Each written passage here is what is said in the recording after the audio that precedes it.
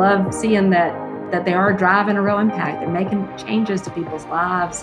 If you're gonna go throw your whole body against something, then you ought to do it against something that is really gonna mean something in the world.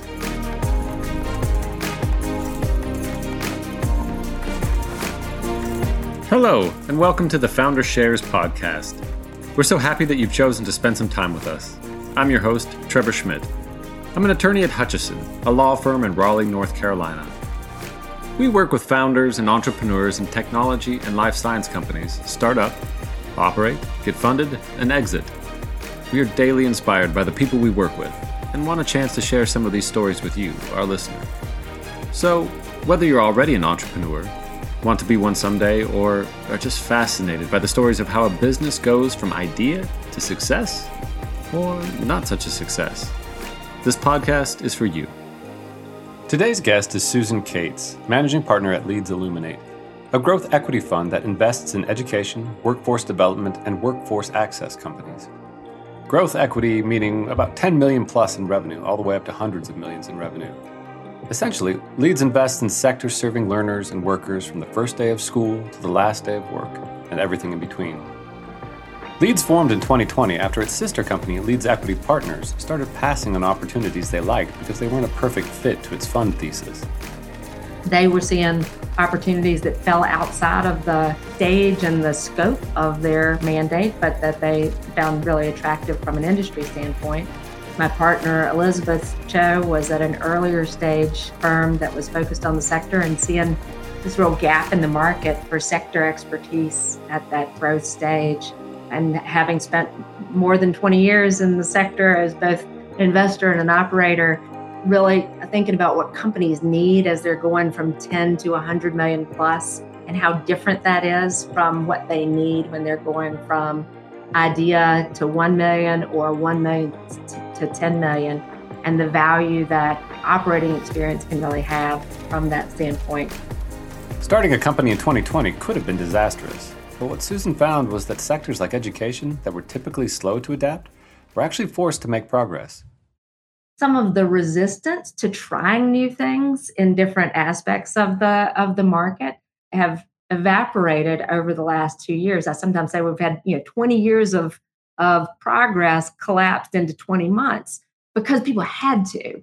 In a prior life, when I was working with Fortune 500 learning and development folks, thinking about leadership development for their mid-level talent and up, I was talking to folks a decade ago about using hybrid and online programs to deliver and do that in those cohorts. And there was huge resistance to the idea that middle-aged folks would be willing to use technology, or that you could create relationships or create community, or really get any sort of experiential learning done in a virtual environment. And I knew that we could because I was seeing it in the online degree program that I was co-leading, the MBA at UNC program. But getting people to change their preconceived notions was a real challenge. When everything shut down in spring of 2020, I think that for a lot of folks, particularly on the workforce development side, I think there was a moment where folks just froze and thought, well, we'll just wait it out. When it was clear that this wasn't going away in 2 weeks or 6 weeks or 3 months, the question became, well, are you going to try something new? Are you going to try something different? Or are you just going to not do anything around developing your people? Universities had been moving towards online and blended learning over the last several decades, but it was still a minority of faculty, a minority of programs that were being delivered in a fully online manner. And higher education had to make the shift immediately. And once the genie's out of the bottle and they see once you've gone through the pain of trying and learning and figuring it out, the flexibility and the opportunity from a pedagogical standpoint, from a reach and a mission standpoint to do different things because of embracing a technology and online learning, again, is something that I don't see us going back from in most cases. Now, there are certainly areas of change that happened during the pandemic that were temporary and blessedly so. Nobody thinks 6-year-olds ought to be learning in Zoom, least of all the parents who were at home with their children on Zoom trying to do that. But even there, you see changes and shifts in terms of the window that parents had their younger kids' education and the engagement that that led to. And we see that playing out in trends around consumer spending and consumer engagement in early childhood education in a more meaningful way than we've had in the US historically as well. It raises a good question, though, because I think there's some out there, or there's some skeptics that say, when we talk about technology and education, are we really doing something that, to your earlier point, moves the needle, or are we just moving onto more screens and doing something that used to be done in person, kind of together, and moving on to an iPad or to a Zoom meeting or to something else that kind of is electronic? I wonder if you could speak to that just a little bit. Sure. To the extent that people are just moving what was being done in person and trying to just, airlift it to a screen, like that's bad. Taking a camera and videotaping a play is not the same thing as creating a movie. Mm-hmm. You create a movie, you're using the technology to be able to take in different perspectives than the audience member sitting in a play would have, to be able to tap into a different sort of experience that the person who's experiencing that story could have than if they were sitting in front of a live group of actors and actresses delivering that real time. If we're not using the technology effectively and thinking about how you really drive the pedagogy in a different way by leveraging that technology effectively, then we are doing everyone a disservice. That said, the idea that in-person education has been great is just not true either. The idea that the best way for a college student to learn is to sit in a lecture hall of 300 and listen to someone lecture at them for an hour and then, test them periodically on that's not actually a great model. What we know about the way that adults and children learn is give them new frameworks, new concepts, which I think of as sort of scaffolding to build on. And then you have them practice. You engage with that learning. You work through a problem. You work through a project. You engage in a debate to really push your understanding of that idea. And then you reflect on that and you do it again. Only way you build muscle strength is to actually work the muscle and have some recovery time and do it again and do it again and do it again. So to the extent that we are using technology effectively to really engage the learner in a different way, then it can be not only as good, but better. But you have to be thinking about it from a thoughtful design perspective and not just using a video camera to videotape a play or to videotape a lecture, which is not great either. Well, I think it's a fantastic analogy and kind of really highlights, like you said, you're really trying to get to a different perspective or something that you couldn't accomplish through an in-person classroom.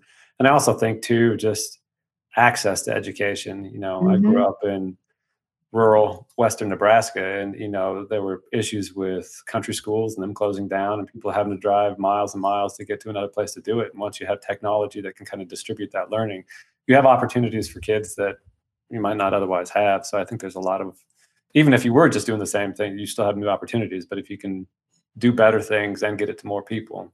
Absolutely. I grew up in rural North Carolina, which is probably not that different from rural Nebraska. And thinking about the opportunities in terms of the classes that and the community of students that you could have access to from Bushy Fork today versus when I was growing up there is pretty exciting. Yeah, for sure. So let me take a step back and ask you kind of how you got involved in investing and kind of got to this point where you're with Leeds Illuminate. Yeah, absolutely. So I've spent half of my career on the investing and advising side in the sector and half of my career as an operating executive in the sector.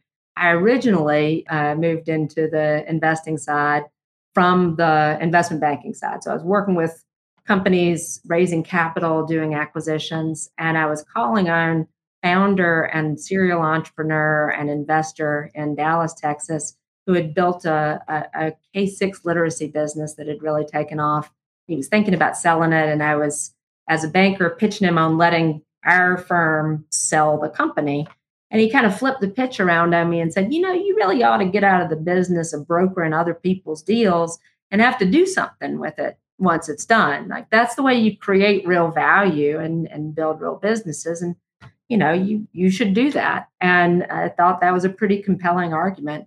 And that led to a conversation of, you should come and do that with me and with us. And want you to come be a partner and really focus on the investing side as opposed to putting deals together, which was an attractive enough opportunity to shift my own perspective that I ultimately was willing to leave New York as a single person in my mid-30s and move to Dallas, Texas. And as I said to the founder at the time, you can't tell me that being single as a woman in my 30s is normal in Dallas. I'm Southern and I will know your line. But it was such a compelling opportunity that I went anyway, and I did it, and really loved it. Loved working with companies and building new platforms and new concepts there. Ironically, I did indeed meet my husband in Dallas, and then we wanted to move back to North Carolina, so I ended up on the operating side for a number of years. And when I first moved onto the operating side, I thought, well, if I'm terrible at it or if I hate it, I'll do it for a year, and that exposure and experience will hopefully make me a better investor.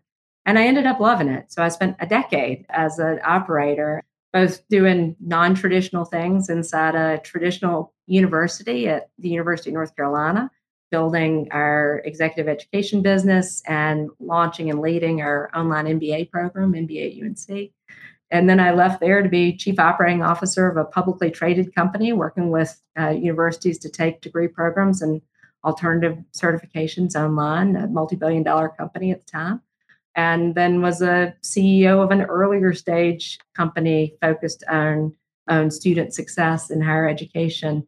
That experience, I think, really informs my understanding of the businesses that we're working with, hopefully my empathy for the founders that we work with as well, and our team's ability to support the founders that we work with. And so putting the different perspectives that I've had over my career and that our team has had in the sector together to really come back to investing has been really exciting and rewarding over the last several years. I'm not sure I know how to formulate this question, but I'm just wondering if there was an assumption you had or a belief that you had kind of when you were on the investment banker side about what it would be like to operate a company that was totally flipped when you started operating a company, and maybe vice versa, something that you assumed about investing that you kind of learned differently once you were on the operations side. Sure.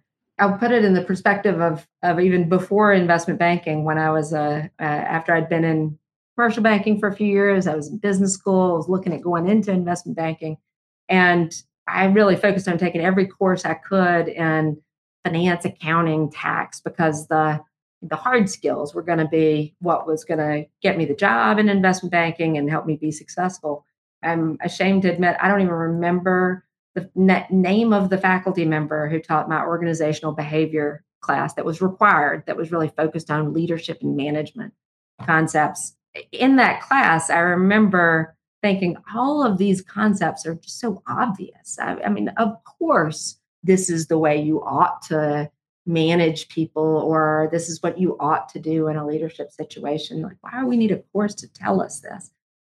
Once I moved onto the operating side in that first year, the number of dumb things that I did as a manager and leader of people could fill up a book probably. And the whole reason that there is a whole industry focused on executive education and leadership development for people at later stages in their career is that the concepts don't seem like rocket science, but managing people and motivating people and engaging with them, having hard conversations with them, those things are hard to do. It's easy to make mistakes. It's easy to know what you should do, but avoid them because they're hard. one of my great friends who was an advisor to me in Brazil when I was doing acquisitions down there once said to me that, if you have a big ugly frog to eat, you eat it first thing in the morning because it doesn't look any better as the day goes on. And thinking about hard conversations as a leader, I would put in that same category. Like you've got to eat the frog first thing in the morning and not put it off because it definitely doesn't look better as the day goes on. So stepping into an operating role and having to build teams, manage teams, deal with that is not as easy as I thought it was in my 20s, and certainly continues to be the case. My husband's a psychotherapist, and I say often that I use skills that he's been taught a whole lot more often than I use some of the more esoteric concepts of finance in my role. There you go. We all need that, like a psychotherapy background for these roles because we all deal with For people sure. and we need that. Tell me a little bit about what's one of your favorite success stories that you've had over the course of your career to date. I love building. I love being part of teams that are creating something new. And I love doing that in the context of creating something that actually can mean something to somebody. Early in my investment banking career, I had started in the financial institutions group at Merrill Lynch, and that we were doing bank mergers and acquisitions of asset managers, and it was a very active deal environment. I learned a lot, and it was numbers about numbers. When I started working with companies in the education sector, being able to work with founders who were driving great returns for their investors, but also really impacting people's lives. That really resonated with me as the daughter and granddaughter of public school teachers over many decades. So, I'd say the thing that I'm probably has been the most fun and that I'm the most proud of was being part of the founding team of MBA at UNC, our online MBA program at UNC. And we started the exploration process around that in 2010, and launched that in 2011. Now, looking back, it doesn't seem particularly radical. At the time, it was a radical thing for a university like UNC to do, say, we're going to do an online degree program that is going to have the same faculty, the same courses, the same degree, the same standards for our students. We're not going to cut any corners. Although that is a child that has many parents, I definitely think of it as my second child. My live human will be 13 in June. MBA at UNC will be 11 in July. And I celebrate both of them, helping build a program that has gone on to serve now in the thousands of working professional students who are really extraordinary folks who didn't want to cut any corners, who didn't want to take any shortcuts, but didn't want to leave their jobs and needed the flexibility of being able to take a program that was delivered in a way that fit their lives as opposed to having to fit their lives around it. Was one of the most rewarding things I've been involved in, and I still stay in touch with many of those students, and I'm very proud that the program continues to do great things for students and for the university. Well, I mean, it is a great legacy, and I mean, it also seems to lay a lot of the groundwork of what you're doing today. Because I mean, talking about providing alternate ways to provide education, and you were there many years before other people were kind of moving that direction. It's one of the great things about being old is that I've been around through a couple of iterations of some of these ideas, so it's helpful. So tell me a little bit. You mentioned the fact, kind of being the daughter, granddaughter of public school teachers. How much does that influence kind of what you're doing today, and kind of focus on who you are, or from a career perspective? Yeah. So earlier in my career development, I would say that I thought that teaching was not something that I wanted to go do. And, certainly I've so much respect for teachers. My mom taught eighth grade English for 25 years. And, having a kiddo at that age right now, I love my own, but 13-year-olds in general are pretty tough They characters to are, deal for with. sure. My mom always used to say that somebody needs to love them at that age, but I always felt like it was definitely not going to be me to go and do that. And my dad was in sales and agricultural sales and farming, and as I was growing up, and I thought, well, the two things I'm pretty sure I don't want to do are sales and teaching. And it turned out that those are the two things that I probably really love. And so being able to put those together and do that without taking the vow of poverty that public school teachers unfortunately take has been really, really attractive and exciting to me. I love seeing that they are driving a real impact. They're making changes to people's lives in terms of their economic opportunity. They're expanding their view of what's possible, given access to opportunity in so many different ways. And so if you're gonna go throw your whole body against something, then you ought to do it against something that is really going to mean something in the world. Certainly, that perspective of the impact that my mom and my grandmother and a lot of the women on that side of the family had through teaching certainly colored my view of wanting to have meaning and impact in the work that I was doing on the financial side. Now, does that shape to how you think about forming the team around you at Leeds Illuminate and kind of attracting like-minded people, or how did the team kind of come together? Yeah, my partner Elizabeth and I met through our colleagues at Leeds Equity. We'd both known the Leeds Equity team from being on the other side of deal from them in our various prior lives, and so we connected through that. And I say often she's the second best blind date I've ever had. I married my first one, and I got my work wife out of my second one. But Elizabeth, good batting average, actually. I know it's not bad. I've had more than those too, Okay. but those are the two that I've kept. But Elizabeth and I certainly very much see the world through that same lens in terms of wanting to have real impact and meaning in the work that we're doing, and not looking to sacrifice anything in terms of the value that we are delivering for investors, the value that our companies are delivering for their investors in doing that.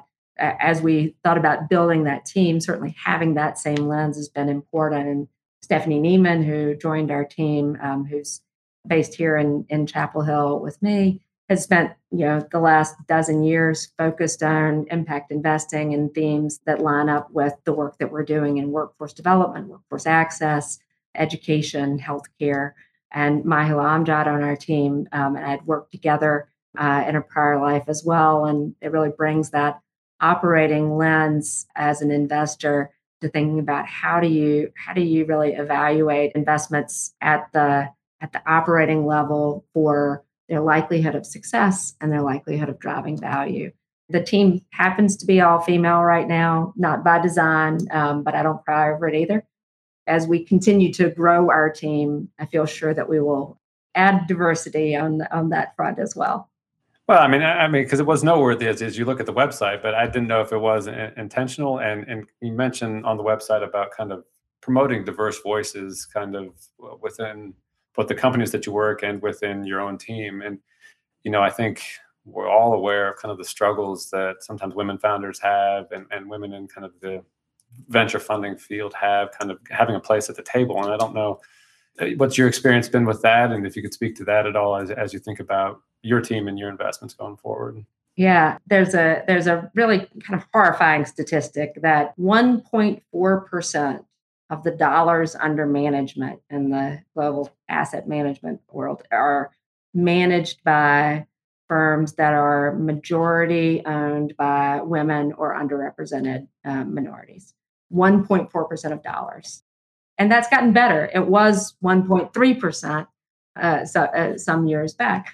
But, at that rate, we're not doing very well. So, certainly I'm aware of that. I also very much believe that having a diverse team and a diverse set of experiences around the table changes what gets funded and changes the perspective that an investment team may have on an opportunity. One of the companies that we've invested in is a company called the Mom Project. The founder, Allison Robinson, founded the company because in the US, 42% of women leave the workforce altogether for some period of time within a year of having a child. There are all kinds of structural reasons for that, but many women feel like they've got this binary choice, work full time or stay home with family. And in the US, we do a particularly bad job of supporting women post delivery of that child. Allison created the Mom Project to give opportunities to moms to have a third path, to not only have to think about working full time or not working, but to be able to take on flexible work, take on projects. The average woman in their community has 8 to 10 years of work experience. They are focused in all areas of professional services, technology, HR, marketing, a whole range of things. They're at a point in their career where they have a lot of value to add and where companies are really missing out on that talent that is dropping out of the workforce at a much higher rate than Right. men do at that stage. And so putting those companies together with a community of over 600,000 moms who are looking for a flexible opportunity in terms of project-based work or also reentry into and working with companies that are have family-friendly policies is what the Mom Project was built on. Our team, which is majority moms, very much had a different perspective on that business because of our own experience, because of the experience of women colleagues that we have had who have made those same choices over the course of their career. And so that certainly informs how we thought about that business and how we thought about that opportunity in a way that I think would have been very different in an all male or majority male team. Yeah, I mean, we absolutely need more voices at the table for just that reason. So you have different experiences, different input, different ideas of what's possible, what's not. So I think that's great. So many of our listeners are founders or hope to be someday. And so I was wondering kind of if you could share with them what do they need to know about seeking venture capital? What are some of the red flags as an investor that you see that might scare them off, or what might make them attractive to a potential investor? Founders that I think of as really good candidates for us to invest in are folks who they're passionate, they're driven, they're ambitious for their business, and they're clear eyed about what it'll take to get there. Certainly, and that would be the case for everyone. I would also add to that I want to see an openness to input, an eagerness to bring in additional voices, some humility, understanding that although the founder has a passionate view of what the opportunity is and how to get there, that bringing in folks who have had different experiences may give you information that you don't have that may make you change your mind about certain aspects of that. So that humility and eagerness for input while maintaining a strong drive and viewpoint of their own, I think is a combination that I certainly look for in thinking about who's going to be a good partner from my perspective as an investor and where hopefully I can help support them as they grow. From a red flag standpoint, sort of the opposite side of that is arrogance, defensiveness about, when you make a mistake, when you go down a path that hits a bump, that hits a dead end, where you were wrong about something, own it. My pet peeve is whether it's my kiddo or myself or a founder is externalizing that problem, that it's somebody else's fault that this happened. What was your role in that error, in Mhm. that mistake? Own it, be aware of it, be able to talk about that so that we can learn from it and move forward from it, as opposed to sort of pushing that off on other folks. So I definitely see sort of the defensiveness or the externalizing a mistake or a problem onto everybody else as a real red flag. So, what are some of the best ways an entrepreneur can work with an investor, both kind of before, around, and then after the check has been written? What's the way that they can make the most out of that relationship? It really depends on the investor. There are a lot of different strategies and approaches There's some investors who are more passive, and frankly, there are some founders who prefer that. They would just they very much like the investment, and then please go away and leave me alone. But we're gonna assume that the folks that we're talking about are folks that are really looking to maximize those investor relationships. Understand what each investor that you are bringing in can do for you. It's not going to be the same across the board, and you may want to intentionally look for investors who are going to bring different things. Some may bring expertise in terms of go-to-market strategy through their prior experience that can be really helpful to you. Some may bring just an enormous network of contacts of potential customers or potential talent to help you hire. Some may be the sort of folks that are good contrarians that can really help you shape your thinking by pushing on you and really engaging with you in a constructive, confrontational way to drive your thinking.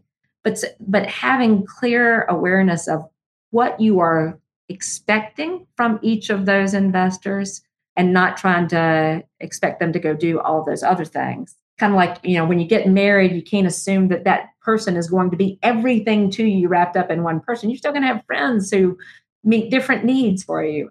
Same thing about your investors. It's a marriage as well, but you're lucky enough to get to marry multiple folks as part of that. So seek out the different aspects that they can bring, and then ask other founders, do they actually do what they say? Here's what I think they're going to bring me. They've been an investor in your company. Have they actually delivered against that? What have they done for you? Are they able to give me the sort of time that I need? Are they willing to give me the sort of time that I need? Are they interested in engaging in that way? And then keep them in the loop enough so that they have the information that they need to be helpful to you in those specific ways. When you get together with them, don't have it be a time that you're talking at them and sharing information. Give them that ahead of time so that when you're engaging with them, that you're actually able to pull out of them what can be helpful to you, as opposed to spending that time broadcasting information to them. That's great. I just want to kind of go back and clip that whole segment right there and send it out to a number of our founders, because I think it's great advice. So we are the Founders Shares podcast, and I like to ask all of our guests, if you could share one piece of advice with someone thinking about starting a company, what would that advice be? My dad, when my siblings and I were little, if we were ever wringing our hands about a decision, my daddy would say, well, do something, even if it's wrong. And it's certainly become a piece of advice that I live by. So, the way I interpret that now is be willing to make decisions. There's a precious few decisions that are actually permanent, where you do this one thing and you can't then go do something else because of it. So be willing to make decisions and be flexible enough in your thought process that when you see evidence that that decision isn't leading to the outcome that you thought it would, that you're not so prideful about the decision that you made and so certain that you were right that you aren't willing to shift along the way. So be decisive, but be flexible. And I would also say, just, keep on chugging, just, channel the little engine that could, I think I can. Thinking about, if you have done the work to know that there is an opportunity there, then the only way you fail is if you stop. So keep trying different angles on it to achieve the opportunity that you see there. Wow, that's great, Susan. I really appreciate it. And if any of our listeners want to reach out to you or to Leads Illuminate, what's the best way for them to get in touch? I'm delighted to connect with folks on LinkedIn or through our website at Leads Illuminate through the Contact Us button as well. Very good. Thanks so much for your time, Susan. I appreciate it. Thank you.